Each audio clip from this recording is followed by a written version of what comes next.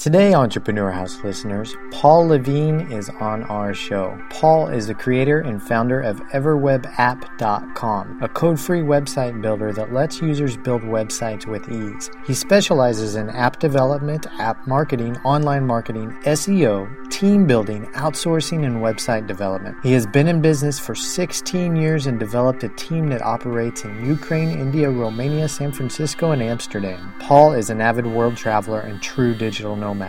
In 2015, he visited and lived in 15 different countries, running a location-independent business and managing his team during this time. Paul is originally from Canada and has spent a lot of time participating in the Entrepreneur House activities. Paul, welcome to the show.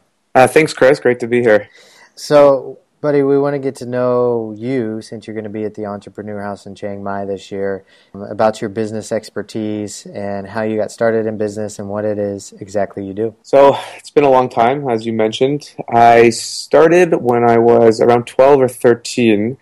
My dad got me a MacBook, PowerBook. It was a PowerBook back then.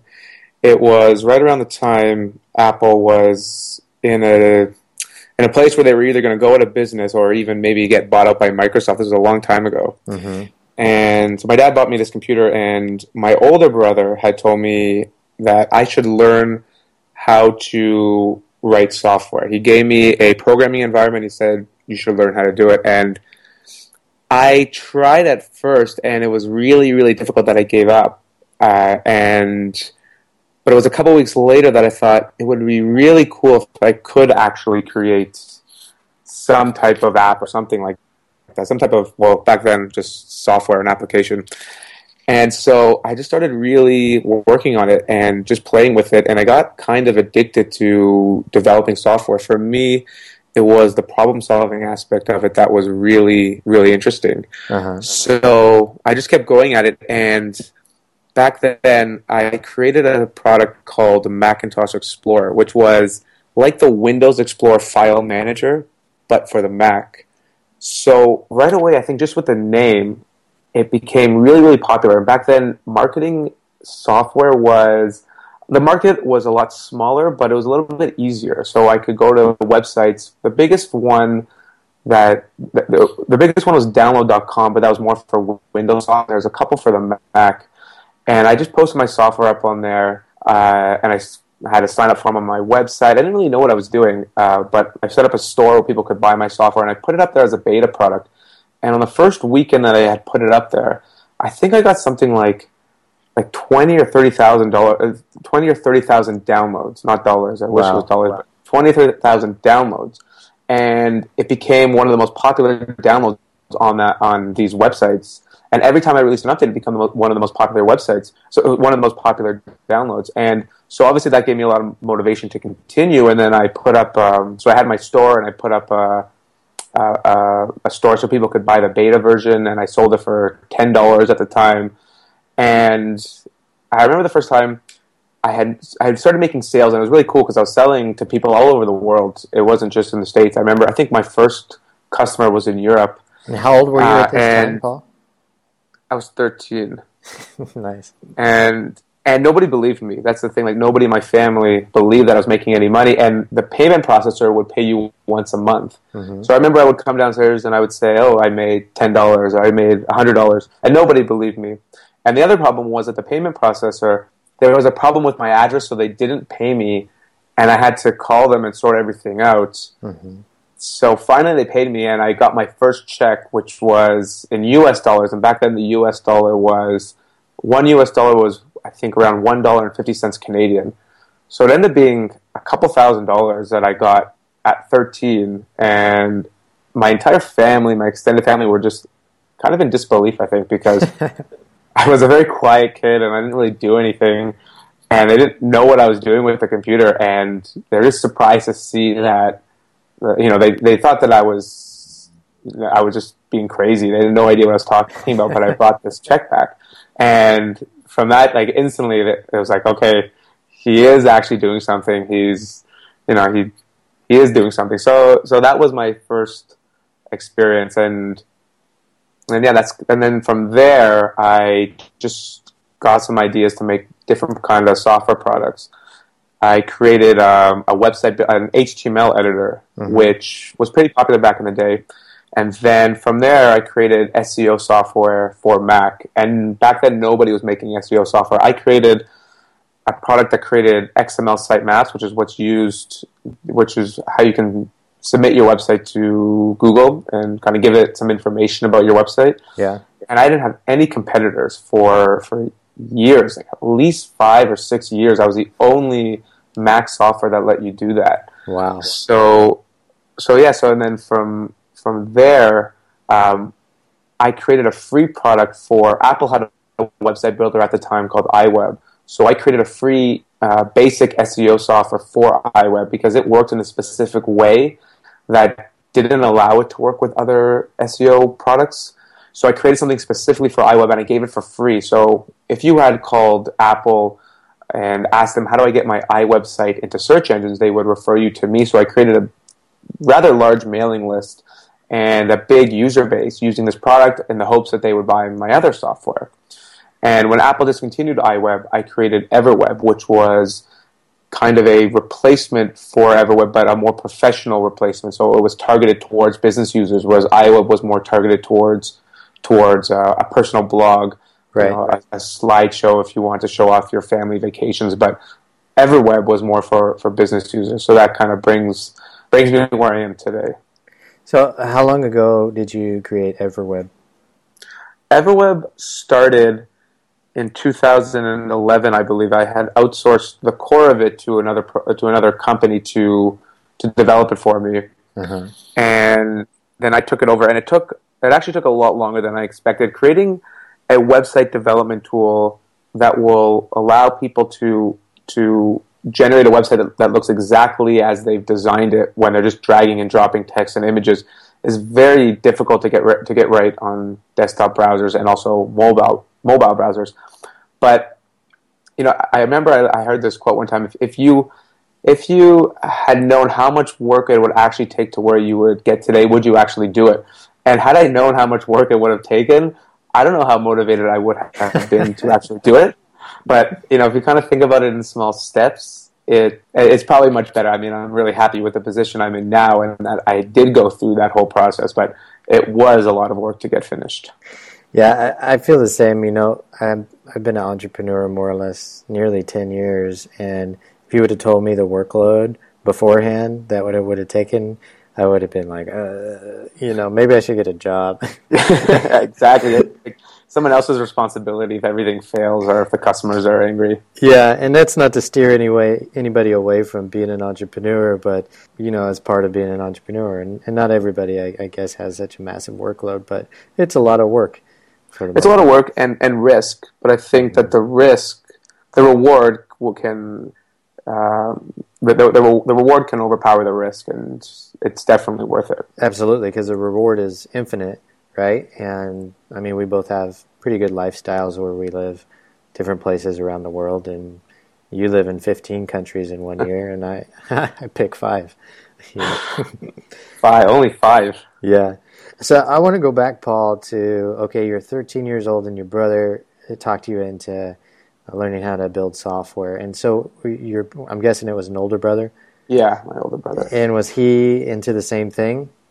He has a web hosting company, and he's been doing this for a long time. He's helped me a lot because we also do web hosting. So what makes my product unique, and what definitely made it unique when I first started, it's a desktop website builder that's integrated into a web hosting platform. And he helped me set up the whole web hosting platform, and he has a lot of experience in it. So yeah, he helped me do that. He has a web hosting company, and he also had a web development company back in the day. He does it a bit now, but my family's always been very entrepreneurial. My dad has his own company. My younger brother's always starting new things. My sister has started a cake baking company, and she makes these really, really awesome cakes. So I think we're kind of maybe born with or maybe used to the idea of working for ourselves rather than getting a traditional job. That's cool. So growing up and when you were young, did you and your family talk a lot about business, like at the dinner table, or just in casual conversation? I think it was more that seeing that my father always had his own business, it was just more of a normal thing that you can start your own business. Mm-hmm.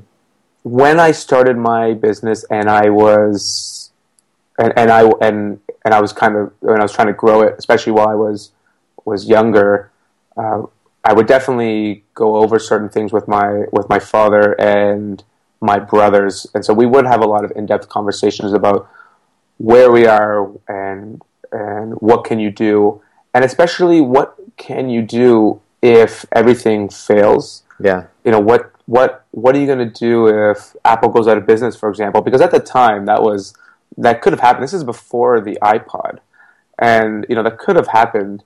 Or what would you do if Apple copied your product? Because Apple copies a lot of products. There's this one guy that I have worked with. Apple had copied, pretty much stole 2 of his applications, and they stole one of them and integrated into the system. And then he released another product the day before Apple released the exact same product at their keynote in San Francisco. Wow. And so I think always having that paranoia that you need a backup plan is good and it's bad. But if you take care of the downside, the upside might not take care of itself. But you know that you're not gonna. You just have to make sure that you're not gonna lose everything.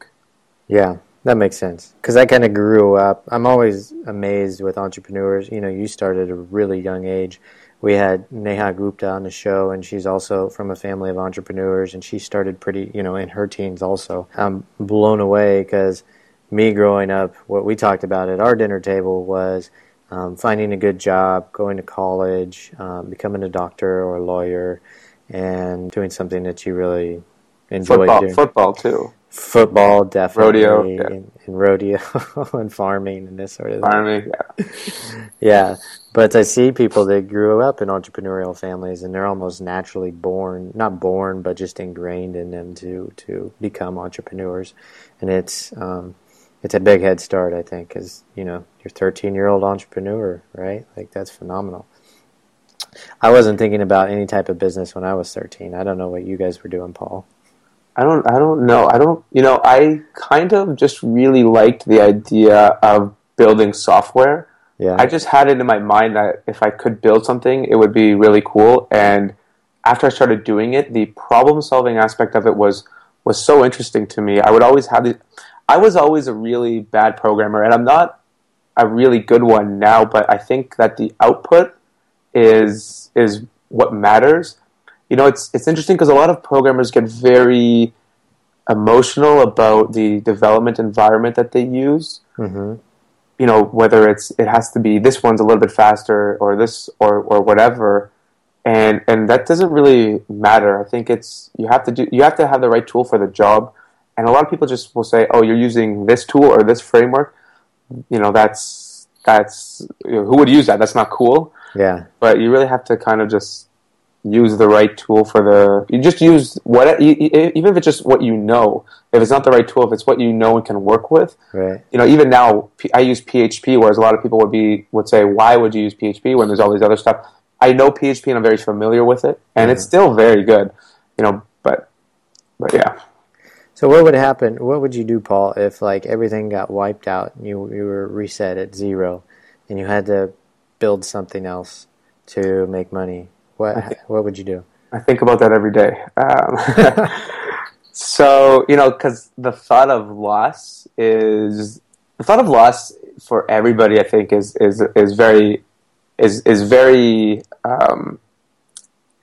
strong. And, people are really afraid of losing things rather than getting something. Right. I know a lot of people use that in their marketing, act now before the offer's gone or whatever. Mm-hmm. But the thought of loss always bothers me because I think that I found something that I enjoy doing, that I can do well, and that allows me to live a very good lifestyle. And the thought of losing that is very scary. So I do think about that. And if I were to lose, my strategy would probably be in the short term to find a very successful product. So whether it's something like a Shopify, MailChimp, or something that is less well known but is really popular. I always think that you have to find those markets that are so uninteresting to talk about, but people rely on them so much. There's such a good opportunity there, but it's not the next trendy thing. It's just something that will always consistently be there. Right. And so what I would try to find is some type of existing product, and I would probably go to their user forum, or if their discussion forum, if they had one, and see what features the customers want, but haven't been added, or find the most popular add-on and see what people like about it or really don't like about it. Because most of the time, if you create an add-on today, it's going to be outdated next year or in 2 years and needs to be completely reworked. And so I'd probably go to their forums, go to their feature requests, sort by the most viewed or popular forum posts, and I would see what feature people are missing, and I would get that built, and then I would market to those customers. I would first probably release it for free, depending on how much money I need at the time or how desperate I am, and maybe add and provide some type of service, whether it's a support service or something like that. But I would release it I would release as much as I could for free to build an audience, to build a mailing list, and then I would kind of put everything together either in some type of pro package or come up with a better idea that would be more useful. Because once you kind of get into the industry, you'll start to realize what people are missing, and it'll be much easier to get those ideas of what you need to build in order to what you need to build that you can charge a lot of money for. Right. And so once I did that, I would definitely outsource all of this. That's another thing, is that I would never get into the development again. I would try to be a much better product manager than a developer. And that means properly I think that most people who complain about their employees, especially their outsourced employees, not providing what they want or not working hard enough or whatever it might be, it's not because they're bad employees. It's because you're a bad manager. Almost always. And that's what I see in myself. Like, I've seen people who are amazing managers, and their specs and how they manage their people is in a different league than what I've ever seen. Because I've been on both sides. I've done some freelance work a long time ago for people who needed websites, and I know how people just say, "Oh, I want this," and they can't really explain it and whatever it might be. And I have done that too, and I probably do that sometimes as well. But you need to be a really, really, really good project manager. I would say that's probably that's a really important skill to have. And so I would focus on managing the development of these add-ons or product integrations. I think one of the best things you can do is integrate two products together, because then you have two markets that you can go after very easily. And usually, the company who develops these products is more than happy to market your stuff, especially if it's free. And if you can provide something for free with some type of add-on service, or in the future, some type of pro version or some type of other service that your existing customers would want, the marketing is so much easier, and you could really build a community so much quicker that way. How long do you think that process would take you, Paul? I think that it depends on how hard I work and how quickly I'm moving around. But I would say that I would spend 2 or 3 weeks probably doing my research. So probably selecting a couple products that are popular enough. I wouldn't select a WordPress. WordPress is too popular. There's too many people doing stuff for it, and you have to release the add-ons as open source. I mean, you could do them other ways, but generally the plugins for WordPress are open source. But I wouldn't look at something that is the most popular, but I look for something that is either getting very popular, becoming very popular, but is not yet mainstream. So I would look at maybe like the top person in an industry and see who their competitors are, and maybe go for the second or third person, just for now, because people who, for example, need an invoicing platform, they'll need other business related products also. So you have the option to create add-ons for a lot of different products. But anyways, I would probably spend a couple weeks, 2 or 3 weeks, actually trying to research and find out which products I want to build add-ons for and which add-ons I want to build. And And then from there, I would spend a long time, a couple more weeks, actually specking out what I want to build. And I would create a really, really good spec, and then from there, I would post it up on a website like Upwork or whatever, or any freelance website. The point is to make your spec so good that it doesn't really matter who does it. If they can look at your spec and they know everything that has to be done. So any even mediocre programmer could get it done. And while that's happening, I would think before I even started development, I would think about my marketing opportunities. Well, of course, how big the market is, how much money I could potentially make from it, and how I can reach these people easily. So whether it might be Google AdWords, which is okay, but I'd rather do it in a more organic way. Mm-hmm. So I'd rather do it for a product that I'm familiar with, so that I could join the forums and I could help other people and build up my reputation. And that takes a long time, but I would do that while I'm getting my product developed.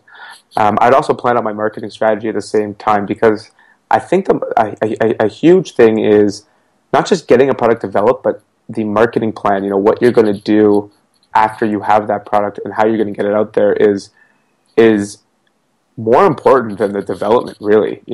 Because if no one buys it, obviously it's not useful. So I would think about really how I'm going to market it, what my strategy is going to be, and I would definitely want it for my paid option. I would definitely want to do something that was subscription based. Mm-hmm. And then after that, I would probably assume, depending on how large it is, 1 to 4 months would be my guideline for what development would take. And then, of course, whatever I thought it would take, I would add 50% to that, because that's probably what it is going to take in reality. And so, yeah, I think that I could probably start getting a couple $100 to a couple $1,000 a month within 2 months, and then probably a lot more within 6 months to a year, I would hope. Nice. But my plan is I actually have a plan to follow these steps, because I have an idea that I would like to work on, and I want to see how well I can actually pull it off. When are you going to start that?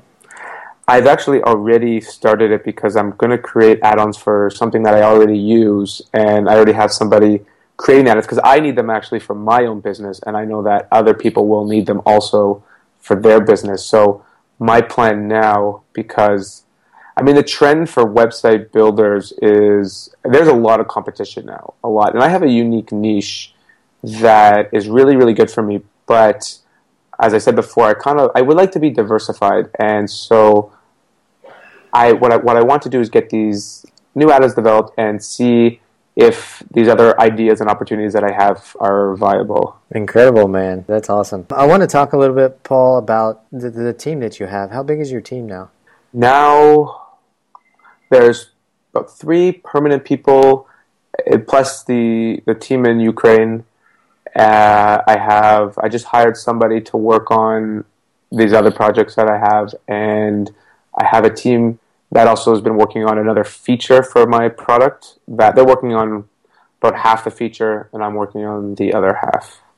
And how many people is that, more or less? 9. So can you tell us a little bit? I want to talk about team building and managing people remotely.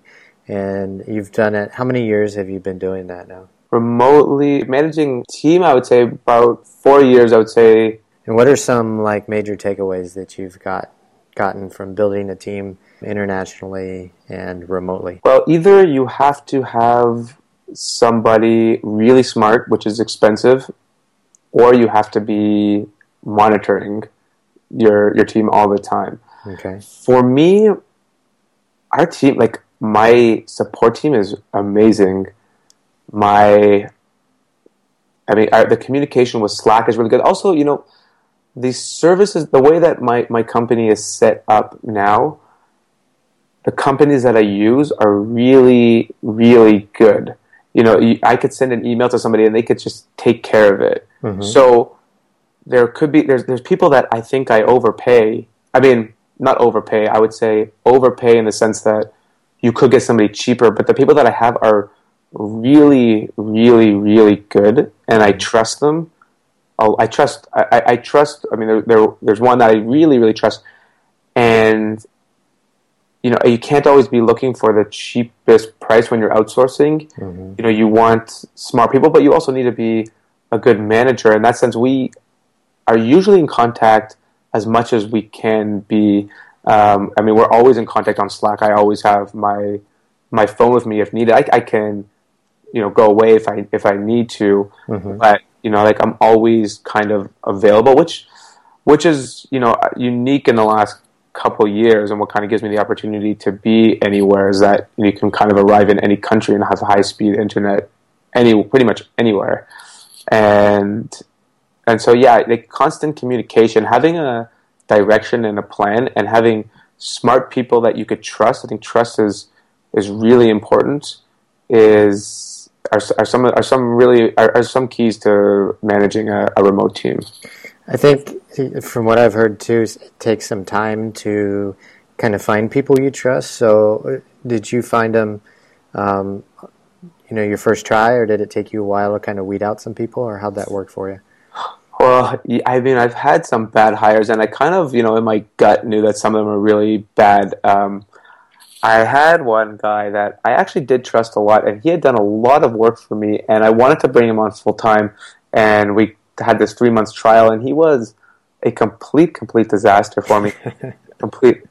But one of the other employees was a very, very good friend of mine who we worked together. He was always interested in computers, and we worked together on some other projects, and then he started to do some kind of freelance work for me, and then I was just kind of said, I'll bring you on full time, and learn this and start doing these tasks, and so we had it's just someone that I've trusted for my whole life. So I don't know if I kind of got lucky in that sense that I had somebody, I knew somebody who was interested in tech stuff, and who was a very, very good friend and a very honest person with very good integrity. Yeah. And also, one of my new kind of part-time hires that's just kind of starting out now is a user of mine who is very passionate and very smart, and very, very passionate about the product, and very smart. So he's been really good, and I'm training him to take on more and more roles now. But I think that the systems that I have in place have really allowed me to... I believe in automating everything that you can, not with people, but with technology. Mm-hmm. So almost everything that I need done is automated. When there's something that can't be done easily or isn't automated, I find a way to get it done. I think almost nothing. Well, there are some things that take human intervention, but there's so many things that we've cut out requiring someone to actually do. And my tech background, I think, is good for that, and is really, really good for that, at being able to identify what I need to automate and how I can get that automated. And so, I think automating everything using technology, using my computer or whatever systems I have in place, has really helped. And instead of trying to change what's out there to conform to how I want to do business, sometimes you have to change, your business to what is out there to make things easier. It may not be the cheapest way to do it, but it's the most efficient, I think. Nice. Excellent, man. So we're going to Thailand for a month. Going to Thailand again. Why are you excited about going to Thailand? Putriyan Pasa Thai. Which means? I said that right. Which means? To study some Thai. Yeah. We're going to be at the Entrepreneur House for a month also. I'm very excited. Last year was a lot of fun. The excursions that you organized were definitely a lot of fun. And working in Thailand, it's a very comfortable life. Yeah. I love walking. I just like wandering and walking, and also doing some exercises. And they have their modern gyms. Well, the place you have has its own gym, and then you just get your $5 massage for an hour. We did that a bunch of times. Yeah. And smoothie blues for breakfast. Oh, I forgot about that. Yeah. And the high-speed internet. You get one of the SIM cards from AIS, I think it is, and you get the super Wi-Fi spots at all the Wowies, I think they're called, Wowies, and some of the other just as you're walking by, you just have this super Wi-Fi. So you have really fast Wi-Fi. You have amazing food. There's a mustache pad thai is did you ever come with us for mustache pad thai? I don't think so. So mustache pad thai, he was always right outside Smoothie Blues at night, by the 7-Eleven, and he made the best pad thai. And his name was Mustache Pad Thai because he had a very funny mustache. and yeah, he made the best pad thai. And so I'm definitely looking forward to that. Mango sticky rice, and just to meet new people. I think there was a lot of people that came up there after DCBKK. Mm-hmm. We had a very, very good group of people. There was a lot of really good meetups, and it's a very comfortable life. You have everything you need for very cheap. Everything's very cheap, and you have everything you need. Good people, good food, good places for hiking if you want to get a little bit out of the city. Good places for really anything, exercise. Very comfortable, high quality life. Very comfortable, high quality. Yes. Mm-hmm. I think I've lived in multiple countries all over the world, and you too. But for me, Chiang Mai is one of my most comfortable places anywhere, even more so than my hometown, because everything's so easy and so convenient, and they're very service oriented there in Thailand, which makes it they're like, okay, what can we do for you? Even more so than in the States or Canada, and it just makes life really nice, and it's extremely safe too. I'm blown away that people put their helmets on their scooters and just leave it there at the mall parking lot, and nobody steals anybody's helmets. Like, it's crazy. Yeah, I mean, I've never had a problem. I walk around I'd walk around 2 or 3 in the morning, just anywhere in the city, and I've never ever had any type of problem. Never even thought about it. Never even thought about if something could happen. And yeah, it's definitely very comfortable and just a very easy life. What are some of the excursions we did last year? We went cave exploring. We went to Doi Sutept, which is a temple on top of a mountain. What else? Did your good luck come true? You got sprinkled with water for good luck. Oh yeah, I had a blessing by a Buddhist monk. Yeah, of course it came true. Of course, yeah. You're coming back this year. That was my good luck. There you go. Yeah, we walked up to 300 steps. Yeah, you have to count as you walk up. Went to the night markets. The Thursday night market on the south side, I think it was really, really good. Yeah. Yeah. And but they kept on running out of that meal. You guys had that meal. I think I went twice, and she always ran out of that meat. Yeah. And it looked really good. I can't remember what it was, but it was delicious. And the smoothie woman with the hat. Yes, the most popular smoothie woman in all of northern Thailand, for sure. And the Muay Thai fights. Yeah, those were cool too. I forgot about those. We did a little gambling during the Muay Thai fights. Oh yeah. Who won? I think I did. Yeah. No, Parush. I don't know. Parush. Somebody did. Yes, Parush. Are you going to do anything different this year? In Thailand? Yeah. I think I would like to explore a little bit outside of Chiang Mai a little bit more. You could take... The city's actually really big, but everyone kind of lives either by Maya Mall or by the old quarter. Mm-hmm. And I think the city's actually really big, and you could just take your bike and go out and get some really, really good food and try something new and kind of get away from... I want to say touristic areas, but it's not overwhelmingly touristic. Yeah. So it's okay. I'm going to practice my Thai again because I really had fun doing that, and I'm going to probably take some Muay Thai classes. I will be continuing my Brazilian Jiu-Jitsu, so maybe we can find a gym that has both Muay Thai and BJJ. And then we fight at the end of the month. Yeah, we see which art is really the better one. That's a good idea. Yeah. And of course, we'll get our 2 or 3 weekly massages. I think we have to up that this year. Okay, 4 or 5. Yes. Or 6 or 7. Or 8, yes.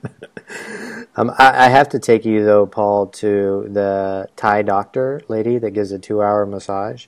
And it was more expensive. I think it was like $35. But whoa, she also like it's 8 massages. Yeah, but it's like a chiropractor and a Thai doctor and a masseuse at the same time. And she literally hangs from the rafters and like walks on all different parts of your body. and it was incredibly euphoric and painful at the same time, but it felt so good. Then she cracks your back, and straightens up your spine and all these fun things. So, wow. I'll take you there. I think we'll do some cooking classes at the Entrepreneur House in Chiang Mai this year. Definitely go cave exploring again, and whatever else comes about. We'll wrap up the Thailand part. Paul, I want to do a quick rapid fire round so that people can kind of get into your brain one last time, and then we'll close the show. So are you ready? Sounds good, yes. Okay, drum roll. Paul Levine, what is your favorite book? My favorite book, I read this book a couple months ago. It was called, I think it's called The Summer, and it was about America during the first transatlantic flight. And it was very, very interesting because the author was very good, and he just described what the lifestyle was like.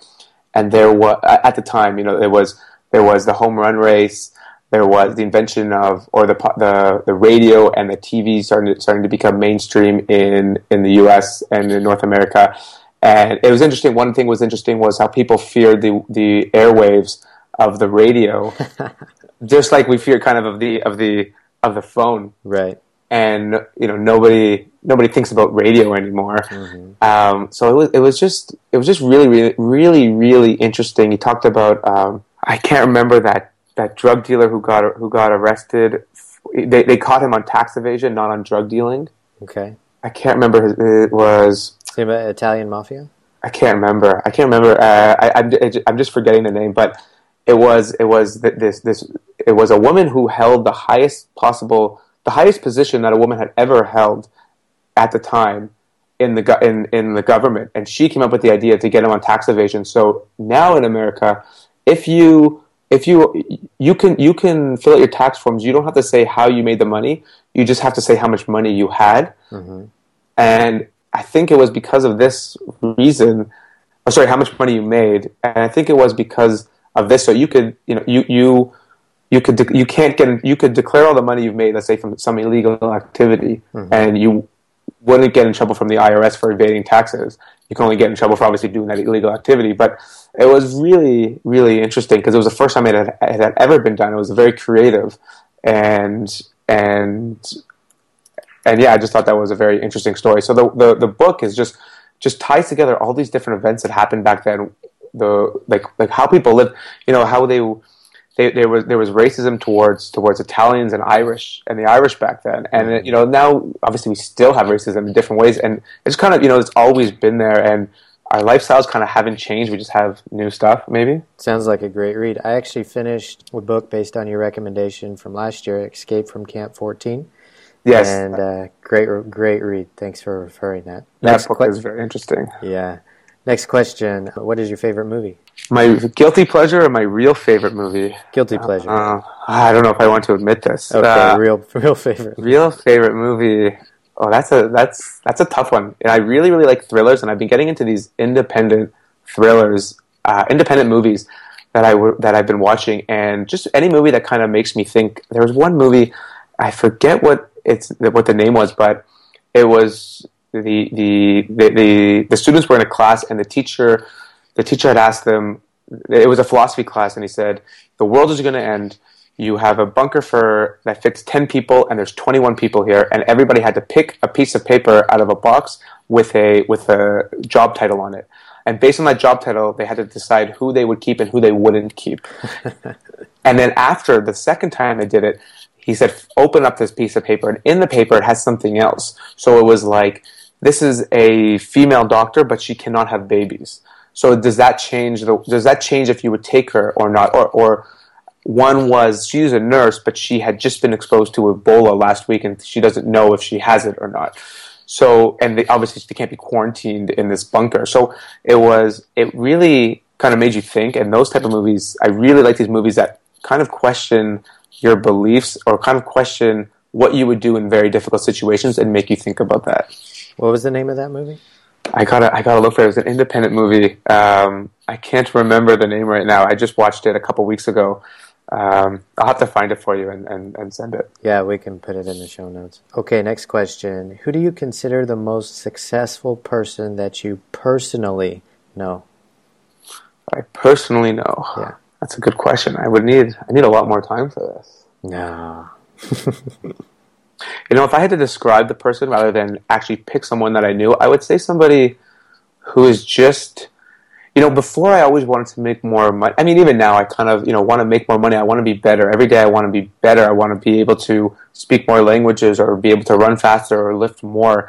And I kind of have this problem where I'm never content with where I'm at. And people always kind of say that to me, like, slow down, just be happy with what you have. And I really should be. I think that I have a lot to be thankful for and a lot to be grateful for. And you always talk a lot about being grateful for stuff. And I kind of never do that. So I think somebody who can really appreciate where they are in life and really appreciate what they have, just you don't need more all the time. So I would say if anybody who can just really appreciate where they are, because really anyone that has this opportunity to even listen to your podcast or go to Thailand is really in an amazing position. Yeah.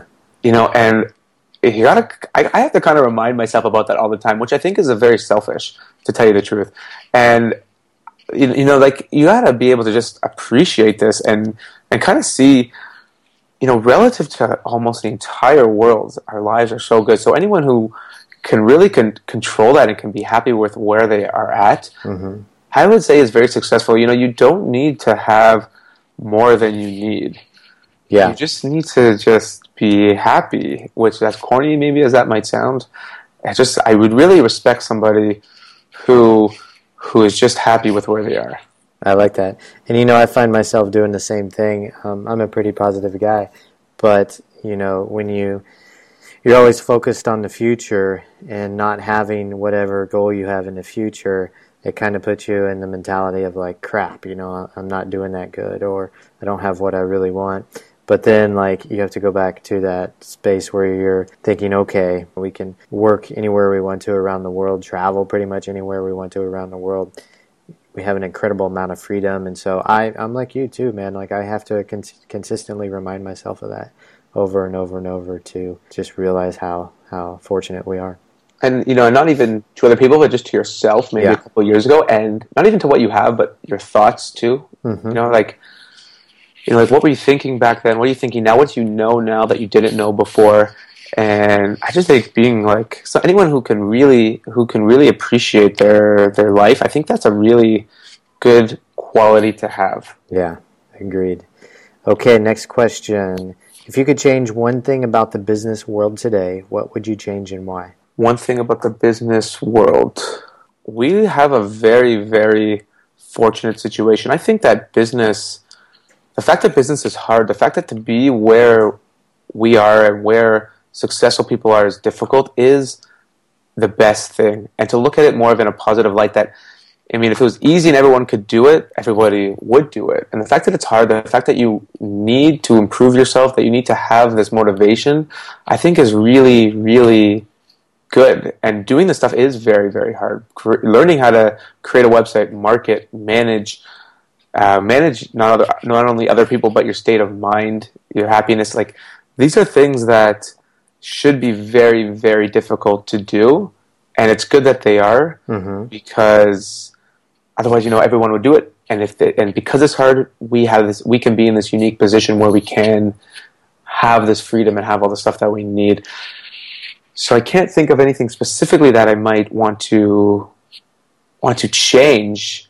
Perhaps maybe, I don't know if this makes any sense to anyone, maybe just to me, but to take kind of the ego out of it and to just be like, whether you've created a successful business or not, you're just kind of, you've just done something great and it, and you're just there to maybe help others, and you don't have an ego about anything. I don't even know if that would make sense to anybody, but it kind of makes sense in my mind. So, okay, that's a good answer. Okay, Paul, I want to thank you for coming onto the show and volunteering your time at the Entrepreneur House of Chiang Mai.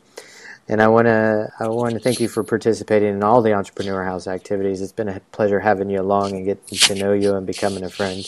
I have to thank you. Well, thank you for including me in all these activities, and for our time in Iowa. We didn't even get to talk about that. Yeah, we didn't talk about Iowa, but ask us in Chiang Mai about Iowa, and Paul will tell you probably one of the craziest travel stories he has. I think so. That comes from Iowa. And thank you for being an advisor at the Entrepreneur House too, Paul. So we're all looking forward to an incredible month in Thailand. Quickly, can you tell the listeners where they could find you at if they want to contact you or learn more about EverWeb? If you want to learn more about EverWeb, everwebapp.com. To contact me, Facebook is probably the best way. So just Paul Levine on Facebook.